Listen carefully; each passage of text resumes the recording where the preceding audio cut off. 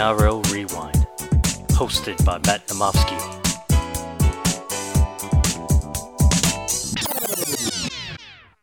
Hello, NRL fans, and welcome back to the NRL Rewind podcast. I'm your host, Matt Namofsky, and welcome back to the Sunday session, a huge round 10 recap. I've got two of the best here. I've got Johnny. Johnny, how are you, mate? To Nathan Cleary owner, so very well, thank you. Yeah, let's skip that. Ryan, how are you, mate? I'm doing good, thank you. Thank you for having me again. No worries. And boys, this is the round 10 recap. We're going to talk about Supercoach. We're going to talk about the NRL. I think the one place to start has to be the implementation of the new rules, NRL crackdown on neck and head impact injuries. So that's the big talking point. Ryan, let's start it up with you here. Lots of sin bins, lots of send-offs. What's your initial thoughts? Obviously, overall, do you think it's good for the game to get the head stuff out of the way? And to the implementation of it, how do you think it's gone? I think in terms of the game, it's good for player welfare. It's heading in the right direction. I think they need to slightly tweak the rules a bit. I think the good thing was that it was consistent between all the games. There was sin binnings and send-offs for pretty much most of the games, and they were quite uniform across all of them.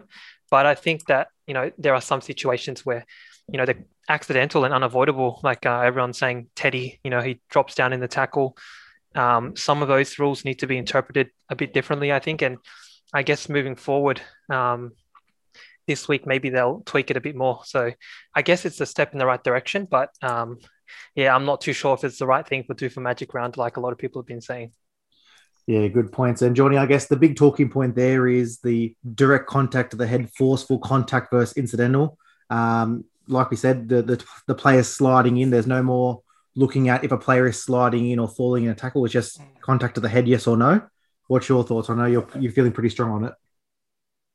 Yeah, well, I remember after watching the Friday night games, I was blowing up galore. I was with all the commentators saying this is not rugby league.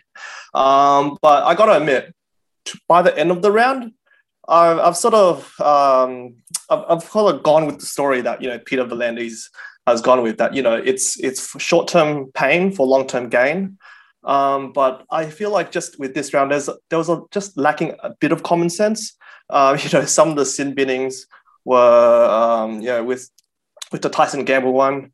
The other bloke got up straight away. It didn't really impact the Seagulls whatsoever. So look, I get that there'll be a bit of teething, but overall, I think if they're trying to rule it out, the punches, the spear tackles, the cannonball, at the end of the day, we don't want to lose players like Ryan Madison or Teddy to all these concussions. So I think overall it's a good thing. Yeah, I guess my views on it is, again, I'm with you guys. Some of the sin binnings were a little bit, touch and go. But when you look at the three send-offs, I think they're all pretty valid send-offs. Probably he did make direct contact to the head on a shoulder charge. You had Fuimaono, late shot high on Pappenhausen. And in that last game, you had SESE just rush out of the line and put a shot on. So I think those three are the kind of tackles and contacts we want to get out of the game. I think that's all, direct contact to the head, forceful, reckless, they'll go to the judiciary and there'll be some big charges there. But I think some of the small stuff, they'll weed that out eventually. The loose arm, like that last one in the Panthers game, the Moses Leota off the kick, it grazed him, but Fogarty stayed down for the extra 5 seconds to get that sin bin done. So look, they'll tweak it as you guys said, and moving forward, some of the this is contact, this is Oz tag and this is touch. I think that's a little bit out of bounds. But they're going to get there, and I think you guys both make good points. First round, Ryan made a good point there. A lot of people saying, is Magic Round the best place to do it in front of 140,000 people over 3 days? Look, probably not, but at the end of the day, whether it was Anzac Day, Indigenous Round, Magic Round, the first round of the finals, we had to do it. We had to do it. So it's a story we'll track to see if they're going to make any slight changes to it. But I just wanted to address that kind of at the start because it does play quite a bit of role in all these games that we're about to talk about here. Let's dive into it. And also, go Ryan. Also, just one more thing to add on. I think it's obviously the first week that the players are dealing with these rules, but as the weeks go on, the players are going to start learning and adapting to the new rules, and we're going to see less and less sin bins and send-offs just because they learn. And that's the whole point of this rule change. Like, yes, it is. There are some issues with the interpretation, but the players will adapt to the rules, and I think we're going to see a better, we're going to see less sin bins and a better game in the future. Yeah, 100%. All right, we'll get into it, boys. 8 games to cover. First game of the round, the West Tigers, I guess we can say hosting the Newcastle Knights up there at Suncorp, and the Tigers absolutely rolling the Knights, 36-18 winners. Nomis, you have to explain your boys here, but I was at a pub at work, drinks, had the TV on up the front near the bar, and I'm having a couple of beers, talking to some people. I look up and it's about 18-0 to the Tigers, and I'm stunned. So Nomis, what's happening with your team, mate? What's going on with the Newcastle Knights? Look, I don't think we need to spend too much time on this, but geez, I remember looking at team this Tuesday and everyone was thinking, what the hell, Maguire? But, he literally pulled out a rabbit out of the hat in Magic Round because it was just a masterstroke. He would have been like, Hugh Jackman in The Prestige, just stroking his mustache after, seeing what Adam Dewey did in the centres. Look, the Knights... Adam O'Brien, he tore this team to shreds, saying like, we've got to shake that losing culture. And I hope we see, a sort of shake up by the, take a leaf out of Madge's book. And maybe we do need a shake up in some of the players because, the effort isn't really there. And it's, I'm not going to judge the boys too harshly considering there was no Kalen Ponga, but, to lose both games against the Tigers in 2021, it's, as a Knights fan, it just leaves you a bit speechless, doesn't it? Yeah, it does. And Ryan, does this speak more to you about Newcastle's downfall or the potential for the Tigers to kind of make a little bit of a run here and turn it around? I think it's more of the Newcastle downfall than sort of West Tigers making a run for it. I did criticize the Tigers last week, but, the West Tigers, they played well. They played Luke Brooks had a good game. Adam Dewey, he's been a good player, so he's going to play well anywhere. I think the biggest was the Knights. They couldn't complete. I think they had 69% of their completions in the sets, and that's not going to win you any games. So they took the opportunity to score, and they started off well, and then the Newcastle Knights couldn't hold them off. So I think the Newcastle Knights have some, pretty big problems, and it's not really the West Tigers, but, a win is a win for the Tigers. They'll take it. Yeah, 100%. And Nom, the forward pack, that Newcastle forward pack before the season started, I was so high on them. I had them as a top 3 forward pack in the comp. Yes, look at, that front row combination of Clemmer and Saifidi should be rolling over teams and having guys like Fitzy, Barnett and, Watson rolling through. It's just not happening for them right now. And, you did mention there a bit of a shake-up. Is a guy like David Clemmer, is he en route for a trip to reserve grader on the bench, in your opinion? Look, that's a tough one. Going into the season, there were questions about Clem already. The fact that he wasn't included in a 5-man captaincy circle there. Look, I don't think I'm not gonna. I don't want to put pressure on any particular players, but just all across, what I will say is that I know we had the roster, a top 8, even top 4 roster here, but it's just that the fact that we're not winning these games where we should be winning. It's just a roller coaster that us Knights fans, over the past 5 years, 2 wooden spoons. It's tough. It's a tough one to stomach. Yeah, I guess the closing point for me on this game, the Tigers had a good game. I'm like Ryan, I don't think they're going to go on a run here. I think they're still going to be struggling for some consistency around their star players, but it's a step in the right direction. This is definitely more to me on the Newcastle side. It shows such an over-reliance on Mitch Pearce in this team.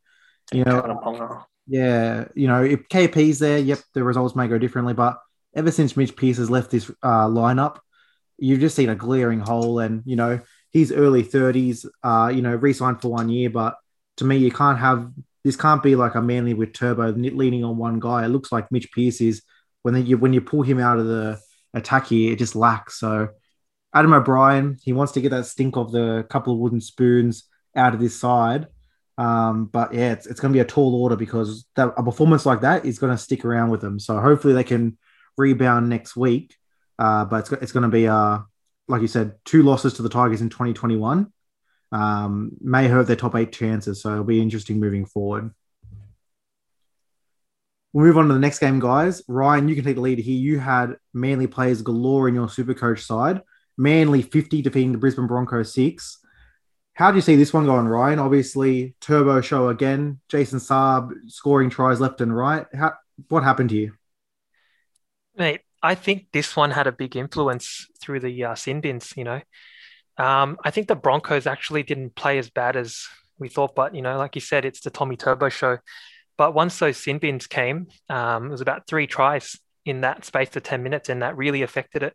And like Johnny said in the beginning, that Tyson Gamble sin bin wasn't really warranted. It's a bit over the top. But I guess this is a result that we all expected, a thumping by the Manly Seagulls.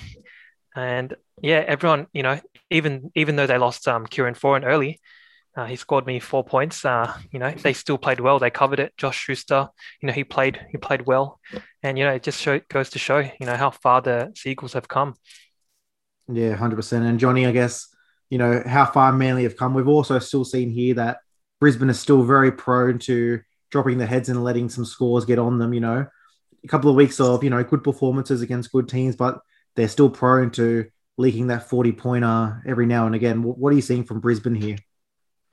Look, to Ryan's point, the fact that Brisbane played about 10 minutes with 11 players, that really killed them. And I think that was supposed to be the wake-up team for all the other 6 teams to play this weekend, that, these sin bins are coming. And, once you're with 11 players on the field, Turbo just, ran amok. What I'm really impressed with is Jason Saab from the Seagull side. They've really found out how to use him. He's essentially, Daniel Tupou, the draft 2.0, but with speed to burn. They just get him early ball. He just streaks down the sideline. You got Turbo supporting. It's game over. When Turbo's in the side, it's scary. Yeah, and Ryan, this Manly forward pack, we spoke about it on our preview show, but one of this, this forward pack shouldn't be rolling the way it's rolling. And, they've got players out, the players coming back in, and they're still getting the job done here. But that's laying a good platform. Kieran Foran did exit this game, but I thought Daly Cherry Evans had an outstanding game here, and he really was the vocal point in a lot of things. What are you seeing from Cherry Evans kind of warming into this role now that Turbo's back and he's got a little bit less pressure on him? Yeah, I think Terry Evans has been great in the past few weeks. I think Cooper Cronk was saying, and I said in the group chat, the biggest difference is Turbo's on the field is, attracting defenders. So it sort of relieves the pressure. Cherry Evans doesn't have to do everything. You've got 2 big, dangerous players there. So, it's relieving that pressure. So Cherry Evans can sort of work his magic a bit. And in terms of the opposition, they're a bit worried. Before that, they maybe knew that everything's going to go through Cherry Evans, but now they've got Turbo, who's so dangerous out the back. So they're sort of second guessing. So that's what's helping Cherry Evans develop his game. Yeah, and you did mention the Kieran Foran injury. Looks like Cade Cuss will just slide into the 6 there, or potentially if Curtis Sirenen comes back, Josh Schuster can slide into the 6. So they've got some options there to cover it. Johnny, let's go a bit Supercoach here. This is the first real game of Supercoach consequence. Turbo. Now, obviously, we'll talk about what Cleary's done at the last game of this round, but in terms of the fullbacks, if we do a redraft today and we know that we're getting 26 games out of Turbo or 26 games out of Teddy, who goes number 1 in a redraft here? Because the way the last 5 rounds, his performance has just been outstanding. What's he averaging now? 100, 120 odd? Look, we could never write off Teddy, but geez, I think, bar his crappy hamstring, everyone knows that when Turbo's on, he can really put on the scores, because he is just involved he's got his little hands in every single thing that the Seagull is doing, whether, it's supporting, it's running the sweep play. He's pivotal for them. Yeah. And Ryan, last one on this one, mate. I did mention that you have all the Manly players. So you've got the 2 wingers, Garrick and Saab. Saab, crashed over for his 3 tries, and, Garrick was struggling to find a line here. But I guess just from you've been seeing this team a lot the last couple of weeks. moving forward, they've got a huge game against Parramatta next week that we'll probably talk about in our preview show. This could potentially be a game of the season with the way these two teams are playing, couldn't it? Oh yeah, 100%. I think the Seagulls, it's going to be a huge test for them. They played Penrith a couple of weeks ago, and they scored the most points against the Penrith side in this whole season. So I think, and the Eels, they're flying high. They've won 9 of their first 10 games. So this is some real competition for them, the Seagulls with Tommy Turbo, see if they can stop him. So yeah, I'm really interested to see how that goes. And in terms of the wingers, yeah, Jason Saab, he came from the Dragons. I was a bit, I doubted him a bit, but they've really unlocked, his potential really. And Garrick, what can you say? He didn't score a try, but he scored 90 something points for me on Supercoach. A lot of base, and he kicks well. He kicked 8 goals or something. So that's valuable for me. Yeah, 100%. Move on to the first Saturday game. It was the Kennery Bankstown Bulldogs being defeated by the Canberra Raiders 20-18 here. It was a back and forth game, Ryan, in this one. You had the Papali send-off, which was the huge first big, I guess, suspension that's come out of this round. You had also Jack Wyden going off, but Canberra was able to rally back from a deficit and take the win here. What did you see from Canberra bouncing back after their 5 losses in a row there? Well, I mean, the Raiders really needed that win, even though it wasn't a good win, it was an ugly win, but, they did it. The Bulldogs, credit to them. They scored a couple of tries against the Raiders, but, they just didn't know how to finish the game off. And that just shows the Raiders' experience in the halves. They stood up towards the end with, I think, 12 players or 11 players for a period of time, and they got across the line. But, the Bulldogs, I guess, they're slowly getting there. But these Raiders, I still wouldn't be pleased if I was a Raiders fan, winning 20-18 over the Bulldogs, in the last minute. No, and I guess I'll throw this one to Johnny now because I think the Raiders came up against the only team they could do that to this week. There was no, if they versus any other team, I think they don't mow them down like they did.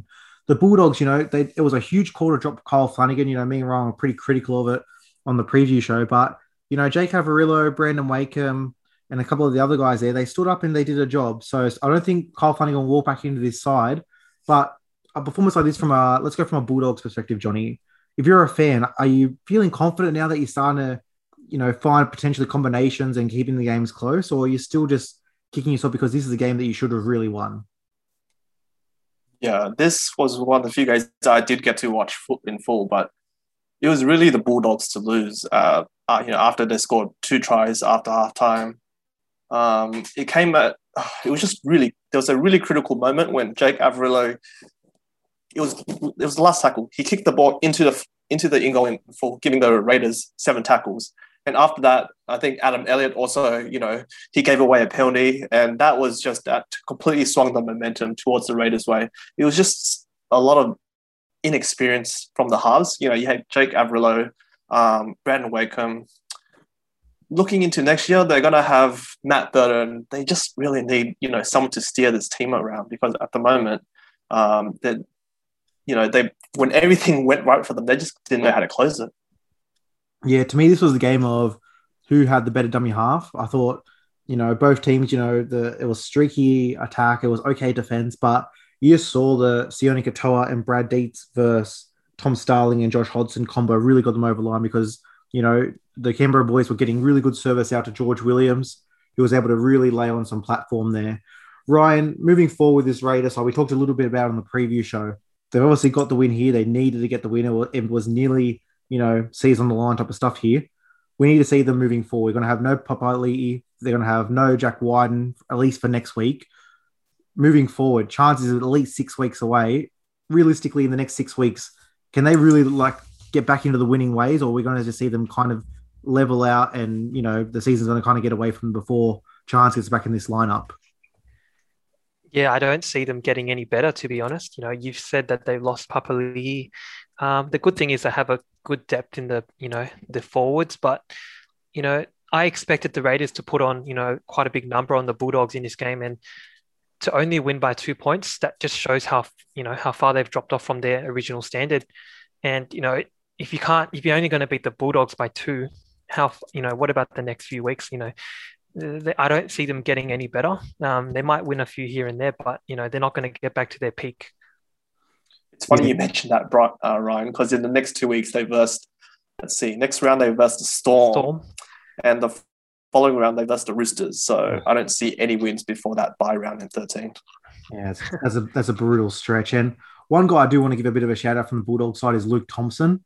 I thought since he's come back from his suspension, he's been a motor in the middle of that field. And I think they wouldn't be as close as they would be in some of these games without him. Some of their forward play really has been very poor. You look at Hetherington, Napa, Ogden, all when they've been in there, just not offering any impact and laying a platform. Luke Thompson has been doing that consistently since he's come back from suspension. So I just wanted to shout out him because, Supercoach is averaging around that 65, 70, but even just in terms of NRL, he just middle of the field, he's holding that down for them as best as he can. So just, give a bit of a shout because we did give him some preseason love. And he's been doing nothing wrong there. Yeah. Very cool. We'll move on to the second game on Saturday. It was the Cronulla Sharks 22 defeated by the South Sydney Rabbitohs 32. And this was a weird one. I'll throw it to Ryan first. This one here could have gone either way. Both teams got belted last week. Injuries across both sides. But to me, the Rabbits got the win. But again, not convincing at all. They're going to be a top 4 threat like we think they need to. They're going to get Latrell back next week. But yeah, I don't know. There's something missing in this team. What's your thoughts here? Yeah, I didn't watch too much of this game. But like you said, yeah, it's 22 points scored against them. They got away with the win. And Adam Reynolds is back, I think, made a big difference.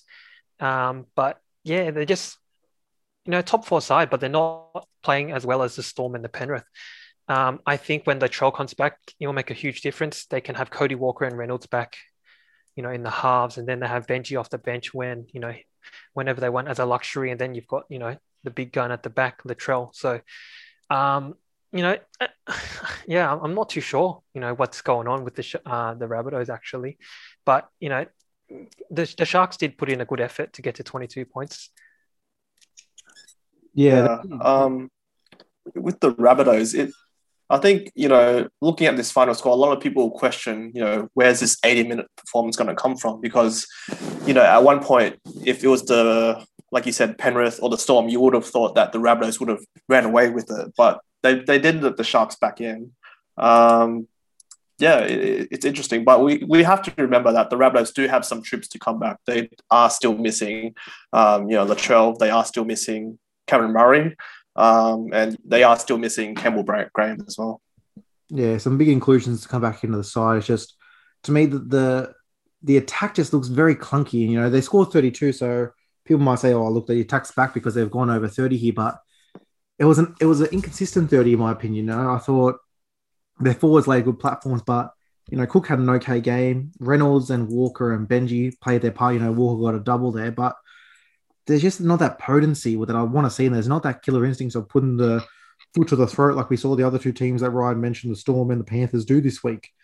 And this Sharks team, Sean Johnson pulled out late in the week, so that should have been a huge out for them. But they were still able to score 22 points, and obviously their defense has been lacking since John Morris has left the club. But Johnny, from a Sharks side here, we spoke about it. We were on the podcast the round after the round that John Morris got sacked. And we said it couldn't go either way here. It could either be these boys really rally around and, put one big fight in for the season, or it could slip away. And it looks like we've seen the latter here because, defense wins comps, as we've always said, and their defense has been, it's not even lacking. It just hasn't been existent. So what's your thoughts on the Sharks going forward? Are they a bottom 4 side in your opinion for the rest of the year? Look, I think the effort is still there. The fact that they did come back, but I think it's going to be hard to get the motivation going. And unfortunately, it does look like they should probably look to next season. And with Chad Townsend there, I mean, once Sean Johnson comes back, is it going to be Matt Moylan and Sean Johnson and just flicking Chad Townsend? Because now that they've lost Adam Reynolds, what are they going to do with the halves going forward? We know that Townsend's not going to be there. Yeah, it's a great point, Ryan. What's your opinions on that?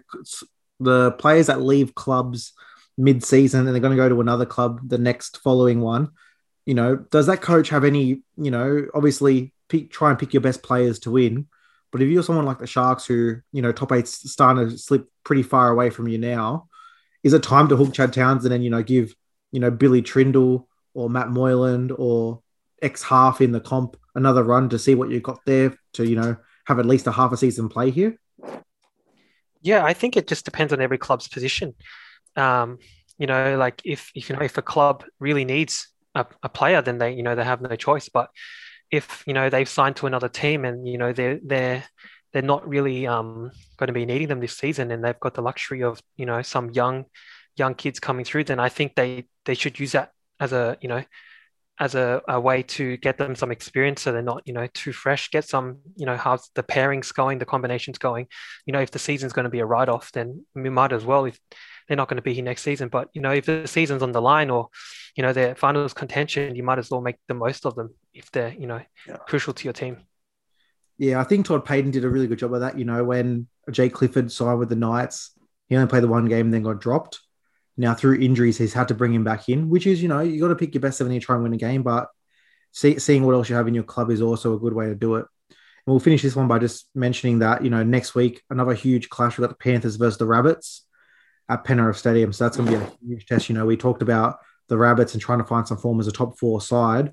Here's your test. You're versing the team that's, 24 straight regular season wins now. So huge game coming up. So I can't wait to see that one.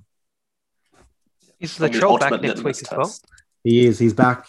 So Josh Mansour and Latrell look like they're back next week. So starting to get some troops back. So it that'll be a good game. Yeah, so we've got Eels and Manly, and then Souths versus Penrith. Yeah, we didn't really have a marquee game this week as we've kind of gone through these games. There hasn't been really that outstanding game on paper that you thought was going to be an outstanding game. We've kind of we've got 2 of those next week. So should start seeing more of those marquee matchups coming up and, really starting to shape the season. We'll move on to the last game on Saturday, guys. It was the Sydney Roosters 30 defeating the North Queensland Cowboys 16. Ryan, you can start because you're the Teddy man in our group. Drafted him first overall. Bit of a struggle to pick who your captain was this week, but you ended up going with the number 1 man, and he did not disappoint. How did you see this one going, mate? Oh, man. It was finally good to see Teddy get a try. Try assist, play a good game. He's, I've captained him a few times and he's burnt me with under 100. So, it's good. It's good to finally see Teddy, have a good game for once. He had a few rough games where he got knocked out and then he had the concussion and they sat him out for a week. So, it's good. I thought the Roosters, they played well. The Cowboys actually played really well as well. They're getting some form, compared to the beginning of the season. They're playing a lot better. But, with Tedesco there and Lachlan Lamb coming back, what can you do? Also, I think Victor Radley, he had a really good game. Actually, everyone, the whole Roosters team played really well. Like even Tupou on the wing, he went in for some really tough carries and he made a lot of meters. I think he scored quite well on Supercoach as well. And overall, it was actually quite a good game to watch. A lot of back and forth, but, the class of the Roosters at the end got them through. Yeah, it was one of those ones where the Roosters, a lot of players had their best game, but you can also say that about the Cowboys. It was a very entertaining game to watch. Johnny, from your side, Ryan made a good point. We had a chat and we were talking about, Sam Walker and Teddy just haven't really clicked yet. You got 2 superstars of the game where, give them an off season and give them some reps together. Potentially next season, the Teddy, Keary, and Walker combination could be outstanding moving forward. Oh, that would be a scary sight, wouldn't it? Teddy, he really stepped up this game because, there's been talks. Ryan, you said it there that, he's had a few weeks where, because Teddy's been so consistent for so long, when he dips a bit under his usual 10 out of 10 standards, people will start wondering, who's the best fullback in the game. But I think he just, gave the finger to everyone in rugby league and saying, look, I'm still the big dick here. He's still the best fullback in the league. Sam Walker and Keary, if they were to link up next season, that's going to be a scary sight because this Roosters team, whoever you put into that jersey, they'll do a job for you. That's a Robbo coach side. So going to next season, they're going to have a very scary 1-7 there. Yeah, 100%. And Ryan, going back to the Cowboys, you did mention it. They did play well. Tom Malolo, who was probably one of their best last week, had a quietish game, did do well, but this was more of the Scott Drinkwater show. He re-signed last week, and he's just starting to really put some good performances together. Valentine Holmes, we talked about it at fullback, he's finding a home. So Todd Payton's now starting to get some performances out of this side. Do you think this is a side that can push for a top 8 spot, or do you think they're going to nestle, around that 10 to 13 range on the ladder and just kind of consolidate for next season and put a good effort in? Yeah, I think it's going to be the latter. They're getting better and better week by week, but I don't think they're good enough to hit the top 8. There's other sides that I think, are better than them just to squeeze into those spots. But yeah, Todd Payton has got this team going. The combinations are getting better and better every week. Tamalolo is back for a second week or third week. So, he's going to warm up to the task, and, they're getting better. So I think not top 8, but I think they're going to be hovering around that maybe 10 to 13 mark. Yeah, 100%. Move on to the first game on Sunday. It was my Parramatta Eels 34 defeating the New Zealand Warriors 18 in a pretty open affair. There was the only game this week that didn't have a sin bin or a send-off. So two pretty disciplined sides that kind of read the rules and were able to execute them pretty well. I'll start up here as the Parramatta fan. Everyone knows I'm a little bit conservative, and I didn't think this was a potential trap game. Talk about Reid Marnie may not play. He did get through this one and got through unscathed, but this was a good 55-minute performance for us. We did let them slip in the end, and the boy Reece Walsh came on, our crush, just came on and really put on a bit of a show in that last half. But Prettiest boy in the league. Cutest boy. He's stolen my heart. I've watched him today against our team just carve us up. So he's outstanding. We'll talk about him in a second, but I'm really happy this Parramatta side. Ryan did mention it. We've won 9 of our first 10. We're running some good form. I can't wait to see us versus Manly next week. It's a form side. We can really stamp our authority and say that this is, a season that's different to others. But let's start with you, Johnny. This Warriors side, let's go from a Warriors perspective first. Inconsistency is still the challenge for this side. One week can look very, very good. The next week, just get outplayed. And, they have got some injuries. They've got Fanua Blake coming back soon. But is this now time where we say Reece Walsh is the one and RTS you're moving to the wing for the rest of the season? Or what needs to happen here? Because that last 45 minutes that he played, you can't keep him off the field. Mate, I hope not from a super coach perspective. But with RTS on the wing, look, I don't think... I don't know if moving your best player to the wing is the right option, but I agree that Reece Walsh, he needs to be in there, because once he was injected to the game, the Warriors team completely flipped. They started wrestling back the momentum. I don't think the Warriors played terribly. They generally do try to hold on to ball, have high completion rate, but just the way Paris started, the Warriors were suffocated. They pretty much had all the possession the first 20, 30 minutes, where they just were running through the motions, really. Hit up, try. It was just, I think it was more reflective of how Paris started, more so than the Warriors playing bad, I think.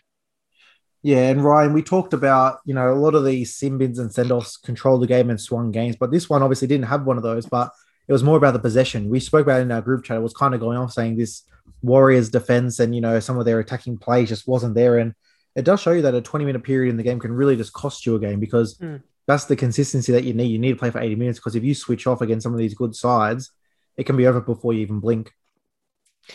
Yeah, 100%. I watched this whole game. I had high hopes for the Warriors. I tipped them last week, actually, and I was a bit critical of the Eels. But, the Eels, they played well. Mitchell Moses stood up. And the Warriors, they just started really, really bad. I think I saw the stats. They had 2 out of 5 completions, and then the Eels had 9 out of 10. They had cheap turnover of the possession, and the Eels just capitalized on that. After that, the 24th minute, I think, after the first quarter, they settled in, but the damage was already done. Credit to the Eels. Nathan Brown, massive game. He's really influential on that back rower spot. And the Warriors, they can only blame themselves. Even Tuivasa-Sheck, he didn't have a great game. Quite a few dropped balls. And back to the point, Reece Walsh, I think he needs to be in the starting side. Maybe consider moving Cody Nikorima to the hooker spot. Reece Walsh to 6 with Chanel Harris-Tavita, and then you have Roger Tuivasa-Sheck still in number one. And then maybe you can tweak that during the game, if anything happens. But yeah, I still have hope for the Warriors. This is the Warriors every year. They've got the skill, but it's just they cannot play consistently in that. Like Johnny said, they're about the high completion rates. I think they had a game with the Dragons and they completed 95%. But, to have the first 2 out of your 5 sets, the first out of 5 sets, only 2 complete, that's not, you're not going to win anything. And that's why they had 24 points scored against them. And yeah, it's their own fault, to be honest. Yeah, and Parramatta did exactly what I thought they would. This was Mitch Moses show, really controlling, letting Jacob Arthur warm into the game. Arthur was able to put some high bombs up, clearing kicks out of his own end, ran the ball a couple of times like he did in New South Wales Cup. So, we should be able to weather this Dylan Brown suspension for 2 more weeks. If you're a Para fan, you just want to kind of get to round 13. That we're obviously playing that bye round. If we can, that's a versing on Newcastle side that should be pretty depleted with no Ponga, no Frizzell. So if we can get to that round 13 by, be 11-2, we may drop that Manly game, but if we can get to 11-2, and start working to that back into the season as a Parramatta fan, I can't ask for anything more than that because Johnny said it best. Your team can lose, but if there's effort there, then you're okay to see them. You're not going to win every game unless you're the Panthers, it looks like. But if you can, put in good performances and, put in a good effort, just don't give the game away like we did with that Dragons game. It's all I want to see as a Parramatta fan. But going back quickly to the Warriors, I don't think that they're totally lost. Like Ryan said, options to move Nick Reamer into the 9, Sheck to the wing. There's different things that Nathan Brown can do. You've got Adam Fanua-Blake coming back in, who's their forward leader. So there's definitely some options here. So they'll be sniffing around that 8, I'm pretty sure. Parramatta looks like they're going to keep rolling to try and lock up a top 4, which looks very vital this season. So a good game had, it was a pretty exciting game, that early jump by the Eels, but then the comeback by the Warriors. But yeah, I think the biggest one in this one, how you saw this game go with no sin-bins and no send-offs. This is the type of game we're going to be seeing for the next couple of weeks while the head highs get taken out of the game, because still free-flowing, still lots of big hits and contacts in this game, and no send-offs and sin-bins. So I think that's exactly what Andrew Abdo and Peter V'landys wanted to see in this game. This was the type of game they wanted to see in Magic Round. Yeah. And I guess with Para Eels, as a Para fan the past few seasons, you're probably not worried about how you start the season. It's more about how you end the season, right? I mean, you always start last season, you were undefeated for half the season there. And then you guys always seem to fade out. So hopefully Brad Arthur's got you guys humming towards the end of the season, not at the start. Yeah, 100%. I know Ryan's a Dragons fan here, and they were the kings of the hot start for many a seasons under Mary McGregor. So, it's a team thing where you have to go through a couple of those seasons. That they were riding very high. They were the only team to beat the Panthers last year in the regular season. Then we walked into Penrith Stadium, like I said last week, and we just got demolished and it never came back. So, like you said, humming at the right times of the season, getting wins under the belt when you can. That's exactly what you want to do as a team moving forward. Move on to the next game, the second last game of the round. It was the Melbourne Storm 44 defeating the St. George Illawarra Dragons 18. Ryan, you're the Dragons fan. I'll let you take the floor here. This was a Melbourne Storm whitewash, but it didn't look like that way early on. The Dragons really held in, and even when I think they had 11 men on the field, they were still within a score. So how do you see this game from your boys? Well, the end result, actually, what we predicted, a thumping by the Storm, but not the way that we thought it would, eventuate. The Dragons held on for the first half quite well, and I think the send-off had a huge influence again on this game. It's just the fatigue that sets in when you have 12 players on the field. The players can't keep up with such a fast game that we have, and against the Storm, you just can't do it. But I know I'm really proud as a Dragons fan. We were 14-10 at halftime. For me, really, like I said in the podcast, the last podcast with you, Jack Bird was playing really well for the Dragons, and once again he had a big game. This week, it was unfortunate Duffy got injured. But, with him on the field, he was playing really well. I think we would have had the lead if it wasn't for, Cody Ramsey just getting on the line on the left-hand side. But yeah, I think overall the Dragons played well, but unfortunately the fatigue set in the second half and we were outclassed by the Storm. Yeah, and Johnny, 2 huge injuries. Ryan just alluded to them. So Matt Duffy looks like an AC joint. He's going to spend at least 2 to 3 weeks on the sideline, initial reports. But the big one, obviously, in our Supercoach matchup, Ryan Pappenhausen, heavy concussion. And that was the second send-off of the round. What was your thoughts on the tackle by Fuimaono? It was late. It was high, direct contact to the head, like they said. These are the tackles we want to stamp out of the game. Yeah, I mean, at the start of Magic Round, we weren't sure what was going to go on with sin bin and send off, but I feel like towards the end of the round, we knew what was a send off, and that was clearly a send off. Today's Herman Essa, if he hasn't seen the past 7 games to know what was a send off, that was just stupid coming out with a clothesline there. So these are exactly what you said. This is the type of stuff we want to get out, all the stupid stuff. Yeah, and from a Supercoach perspective, we'll talk a little bit at the end. I just want to save 10 minutes at the end of the podcast just to have a bit of rants, because I know obviously used to winners are grinners, but I've got a lot to get off my chest very quickly. But that's first win in how many weeks for me?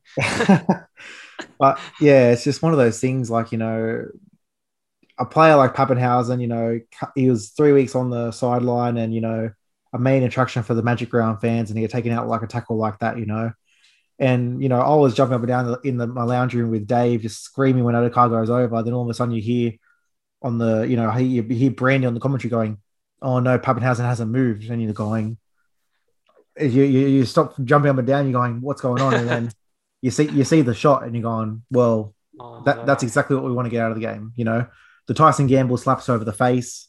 We can live with those, and they'll eventually, go back to the way they were. But Fuimaono, he doesn't look like a dirty player at all. It just looks like he got in late, couldn't pack out of it, and just laid the shot on.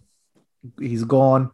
He'll get a suspension, and we move on. But yeah, from a Melbourne Storm side, no Munster, no Pappenhausen, no Brendan Smith, no Harry Grant. Still put 40 on. Nico Hines, Jerome Hughes. These are the guys that just run through the middle and they do all the damage. So Melbourne's just going to be. Me and Ryan talked about it, Johnny, on our preview podcast. Panthers versus Melbourne Part 2. It seems like it's all about written in the stars, because we saw the 2 performances today. Like, it's going to be such a tall order for anyone to walk into Amy Park or Bluebet Stadium and steal a victory before the grand final, isn't it? Yeah, that's right. Injuries pending, barring any injuries. These 2 teams at full strength. It's going to be a tall order to get over them, because they seem to be doing what other teams aren't doing as clinically at the moment. It's just, putting the throat, putting the foot down on the throat and just going away with the win. They're putting, scores of 40, 50 on teams. And, as opposed with the other teams in the competition, you see if they get out to a score like the Rabbitohs, they still let the other team get back in. Yeah, 100%. We'll move on to the last game of the round. It was the Penrith Panthers 48 defeating the Gold Coast Titans 12. Johnny, the floor is yours. The Supercoach King, the new record, 246. 3 tries, 2 assists, 6 line break assists. What else am I missing? Like, an incredible game from Nathan Cleary. Yeah. Nathan Cleary, I mean, even exceeded my expectations. I knew that, coming up against the Titans, they aren't known for their defensive prowesses. But, to put Nathan Cleary scoring a hat-trick, and he was pretty much, and I think he had there was a try that was disallowed as well. He was just, he really is, I think, the best player in the game at the moment. He's just so competitive, so tough. I hope, last season he didn't win the State of Origin, he didn't win the Dally M, he didn't win the grand final. I hope all the stars align for him this season, because he's just playing out of his skin at the moment. Yeah, and Ryan, they talked to him in the post-match. I think Fletch and Hindy came in and they were saying, barring another TikTok episode, he might be easily going to be running away with the Dally M here. It's a very good point Johnny's made. Is he the best player in the game? And if he keeps his form up, is he a lock for the Dally M? Yeah, I think he is the best player in the game at the moment. The next player I would say is Tommy Turbo. What he's done at Manly, they were going so bad in the beginning, but then he's turned that team around. Maybe most influential would be Tommy Turbo, and the best player in the game, most consistent, would be Nathan Cleary. In terms of Dally M, what? Who wouldn't give him 3 points? To today's performance. If you could give him more, you'd be giving him a lot more. But 100%, he's probably in the lead. Latrell Mitchell was the other one, but he can't be. I think he gets some points taken from him. Yeah. Tommy Turbo started late, so he probably won't catch up to him. And I think he'll get the Dally M if he continues the way he's going, barring injury. Yeah, and I mean, you're our Perth. No, I was just gonna say. I was just gonna say that just as a fan, just watching him play, he looks like he just has the game on a string at the moment. He's just the way he kicks so precisely, all his fifth tackle options. It's just a pleasure to watch. And I'm not just saying that as the owner in our draft competition. Him and the Panthers team is just really a joy to watch. Yeah, one more Panthers note here. They put 48 on pretty comfortably, and they had all that success. A very quiet game from Jerome Luai and Brian To'o, two of their probably three best players this season. They were still able to rack up points and look so dominant. Ryan, from the Gold Coast side here, I was talking to a couple of boys as I'm watching the game. I think we probably overhyped the Titans too much this year. They had some great signings, and a lot of people penciled them in for the top 8. But they had a good end of the season last year. But 26 rounds is a long time in this NRL competition, and you've got to really be consistent throughout. Do we need to give them at least another year, or do you think they can kind of turn it around in the back end of the season and get some consistency going and make a top 8 spot there? I think they're a bit hot and cold, like you said. They're a bit inconsistent. They might be able to sneak into the 8, seeing how they play. They did have no David Fafita today, but I don't think today was, anyone who played them would have lost the way they played. It's not something to compare yourself against. But I think they need to sort of get some consistency. I'm not sure what's happening with their halves, Ash Taylor. And it seems like they're relying a lot on David Fafita. So I think another year, maybe next year, they'll be, a better team once those combinations start gelling. It's the first time that Tino and David Fafita have joined this year. So it takes time. 100%. So that's all the 8 games, guys. We went through them there. Let's just do a very quick Supercoach recap. Obviously, our group chat has been going off this weekend. There's been some huge performances. There's been some big wins. Like you said, Ryan, you got it back in the winner circle this week. Johnny, you're now 2 wins clear in the top of the ladder. Let's start with the King, Nathan Cleary. So obviously 246. So I want to make a couple of points here because he's only 60% owned in classics. Let's go from a classic perspective. So it's 40% of teams out of the 110,000 teams that don't own Nathan Cleary. Don't know what you're doing there, but okay, let's delete the app. Delete the app. There's 4 people this week who traded out Nathan Cleary to bring in Tyson Gamble. Again, delete the app. Don't know what you're doing there. Now, this group of people is me. I had Nathan Cleary. I had the vice captaincy on Tom Turbo. Had the captaincy on Cleary. And today at about 2:00, I got the jitters. I said, these sin bins, he might get a head knock, whatever it is. So I've taken the seat off Cleary. I've looped him for Turbo, who's got 240 as a captain. Most weeks you take 240 and run with it. But when the guy who had the captaincy on has 492 with the chance to upgrade to 500, it kind of makes it a little bit sour. So my score of 1,300 this week is probably going to drop me a couple of thousand, you'd think. So it's a tough old game, Supercoach. I was talking to the boys and saying, I can't watch a game, and just enjoy the game anymore because I'm always just screaming, going, pass it to him or don't let him score, because that Panthers game was brutal for me. Watching Cleary just run away and score, absolutely brutal, boys.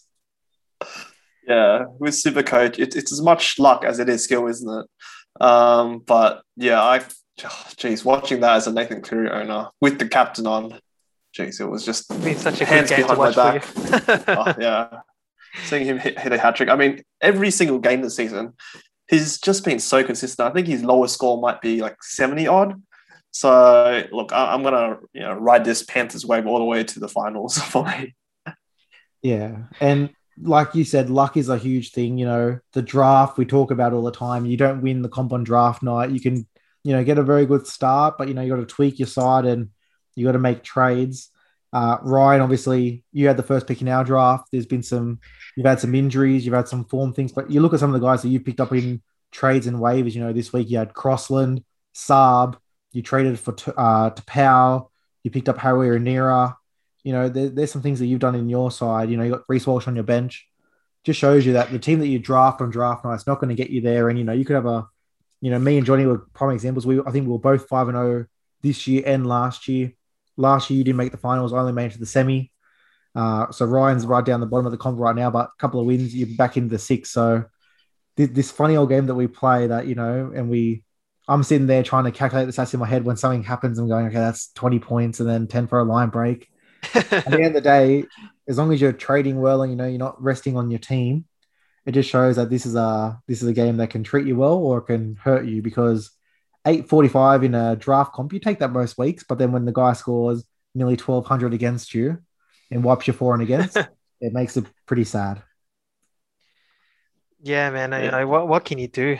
What can you do about it? Sometimes you just got to appreciate Nathan Cleary's 492.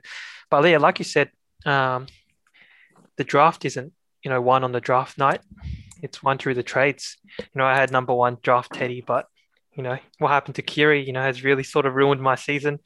I always keep thinking if Kiri didn't do his ACL, I still reckon I would be near the top because everyone else is performing well. It's all about that gun player. You get that, if you have a Nathan Cleary, scoring, 200, 300 versus someone who captains someone who only gets 150, that's an extra 150 points a week.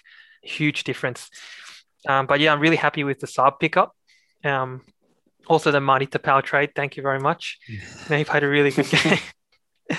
But yeah, I think, even though I'm sitting on the bottom of the ladder, and I think my team is starting to, get better. I picked up Lomax from Anthony. Yep. So, and I have Brandon Smith. So that'll be good coverage for Origin period. And Reece Walsh, hopefully the Warriors start to play him through, into the starting side, and then I can have coverage for Tedesco. So we'll see how it goes. But hopefully I've turned it around a bit. Sitting on the bottom of a ladder isn't great. Yeah, but I guess it's Johnny. We're past round 10 now, so we'll be doing our 5-round check-in to talk about all the scores and things. But you kind of just, I'm looking before we take into today's games into account. I'm looking at the top 10 and kind of think roughly where they were drafted. So you have Fafita, who was drafted in the first round. Papali'i was drafted in the last round. Cleary first round. Gutho second round or third round. Luai second round. Marnie sixth round. Sheck third round. Brett Morris sixth round. Brayley 10th round. So again, the guys who you thought they would be there and drafted in the first round. It's all about moving off when you need to move off, making trades when you need to make trades, and we'll talk about it in that pod, Johnny. But yeah, it's just like I always say, it's stressful and sometimes it's shit because you get smashed or you're waiting for updates on Monday. But when you got the group chat flowing and you're trying to talk to everyone every week to try and make trades, and I've been talking to Ryan all year about Tino, just saying, finally got Tino off me. Getting interest, and it's a risk because on my pre-draft board I had Tino as the third best prop, and I'm like, let's get him in. So that's what I love. You talk to the boys, and all the guys that come on this podcast are all in that group chat, and we talk every week. So we'll go in a bit more in depth, when we do our breakdown. But yeah, it's a funny old fake game that we all play. Oh, it's a great game. One more thing, actually. I think the sin bins and the send-offs are going to have a huge impact on the super coach. Not just that player got sin bin, but if this player gets sent off, getting those big scores, those 50 to 6 or something, if you get a send-off, 12 versus 13, those players in those teams, they get more, they're just going to score a lot more tries, and the 12 players on the field, they're going to play, more minutes. So has a huge impact on not just the player that gets him in, but everyone else. Yeah, that's a great point. Oh, I reckon the Tavita Pengai Jr. in our group will have second thoughts about captaining him going forward. yeah, I think Chris is going to have to chuck the C on someone else because it's such a good point, Ryan. But like this is our third year of playing draft now, and you know, back in our first season, if I got 120 from my captain, I'm happy. If you get 60 from your captain, you're going, what a great, like, okay, I got double points, I've got 120, like 100, amazing, 140, outstanding. Now you look at it and your captain doesn't get, 180, 190, 200, you're in trouble. Like, you're in trouble for getting pipped by the guy who, and like you said, perfect example in that Melbourne game, if let's say Pappenhausen doesn't play, he was close, I would love to see on Nico Hines, who versed 12 men and got 160. So, it's going to be huge because, and not only does that allow people to get like that, Fuamono finished with a -7 today.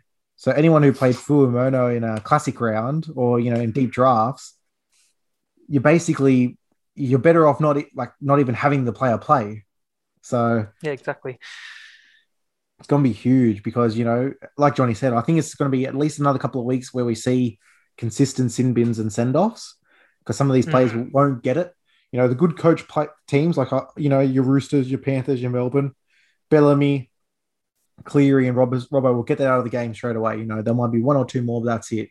But some of these other ones, there's going to be a couple more games where they're playing with 11 men.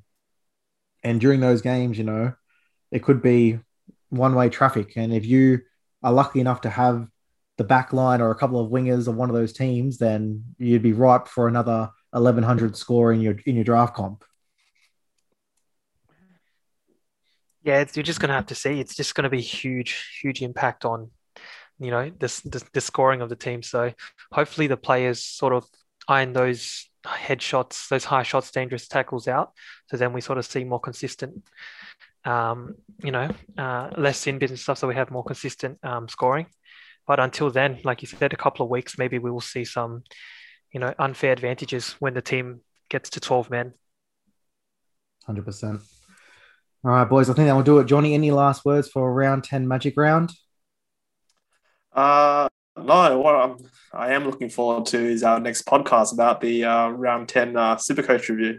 Yeah. So it will be good to just unpack everything. It will be the halfway point of a lot of people's seasons, and let's face it, it will just be for me gloating. I was going to say it's nice to talk when you're coming first in the comp.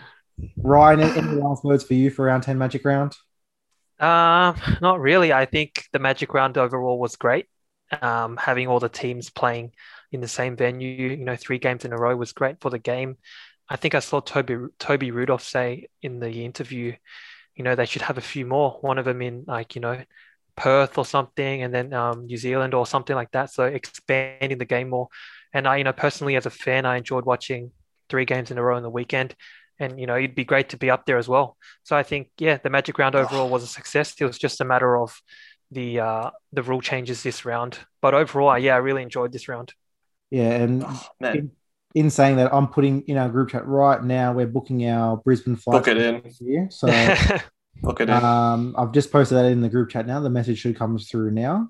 But yeah, we'll be there next year because like we all saw, I think it was $99 to get a ticket in this, and that's for every single game. You can walk in and out. 120,000 fans through the 3 days. I think it looks like a footy fan's dream. So we'll definitely be organising the. We've got a couple of guys in England, but I think all of our Australian guys can make it over by then. So we should be able to get up to Suncorp, go to the Caxton, see Alfie, and have a couple of beers. Sounds great, man. I'm looking forward to it. Book our tickets, get the hotel. It'll be a good one. Awesome. We'll be celebrating Parramatta's grand final victory in 2021. We'll be flying, boys. All right, we'll leave it there. Thanks for coming on, Johnny. Thanks for coming on, Ryan. You guys have been great as always. Thanks, mate. It's been a pleasure. No worries. Thanks for listening, guys. Have a great day and talk to you soon. Cheers.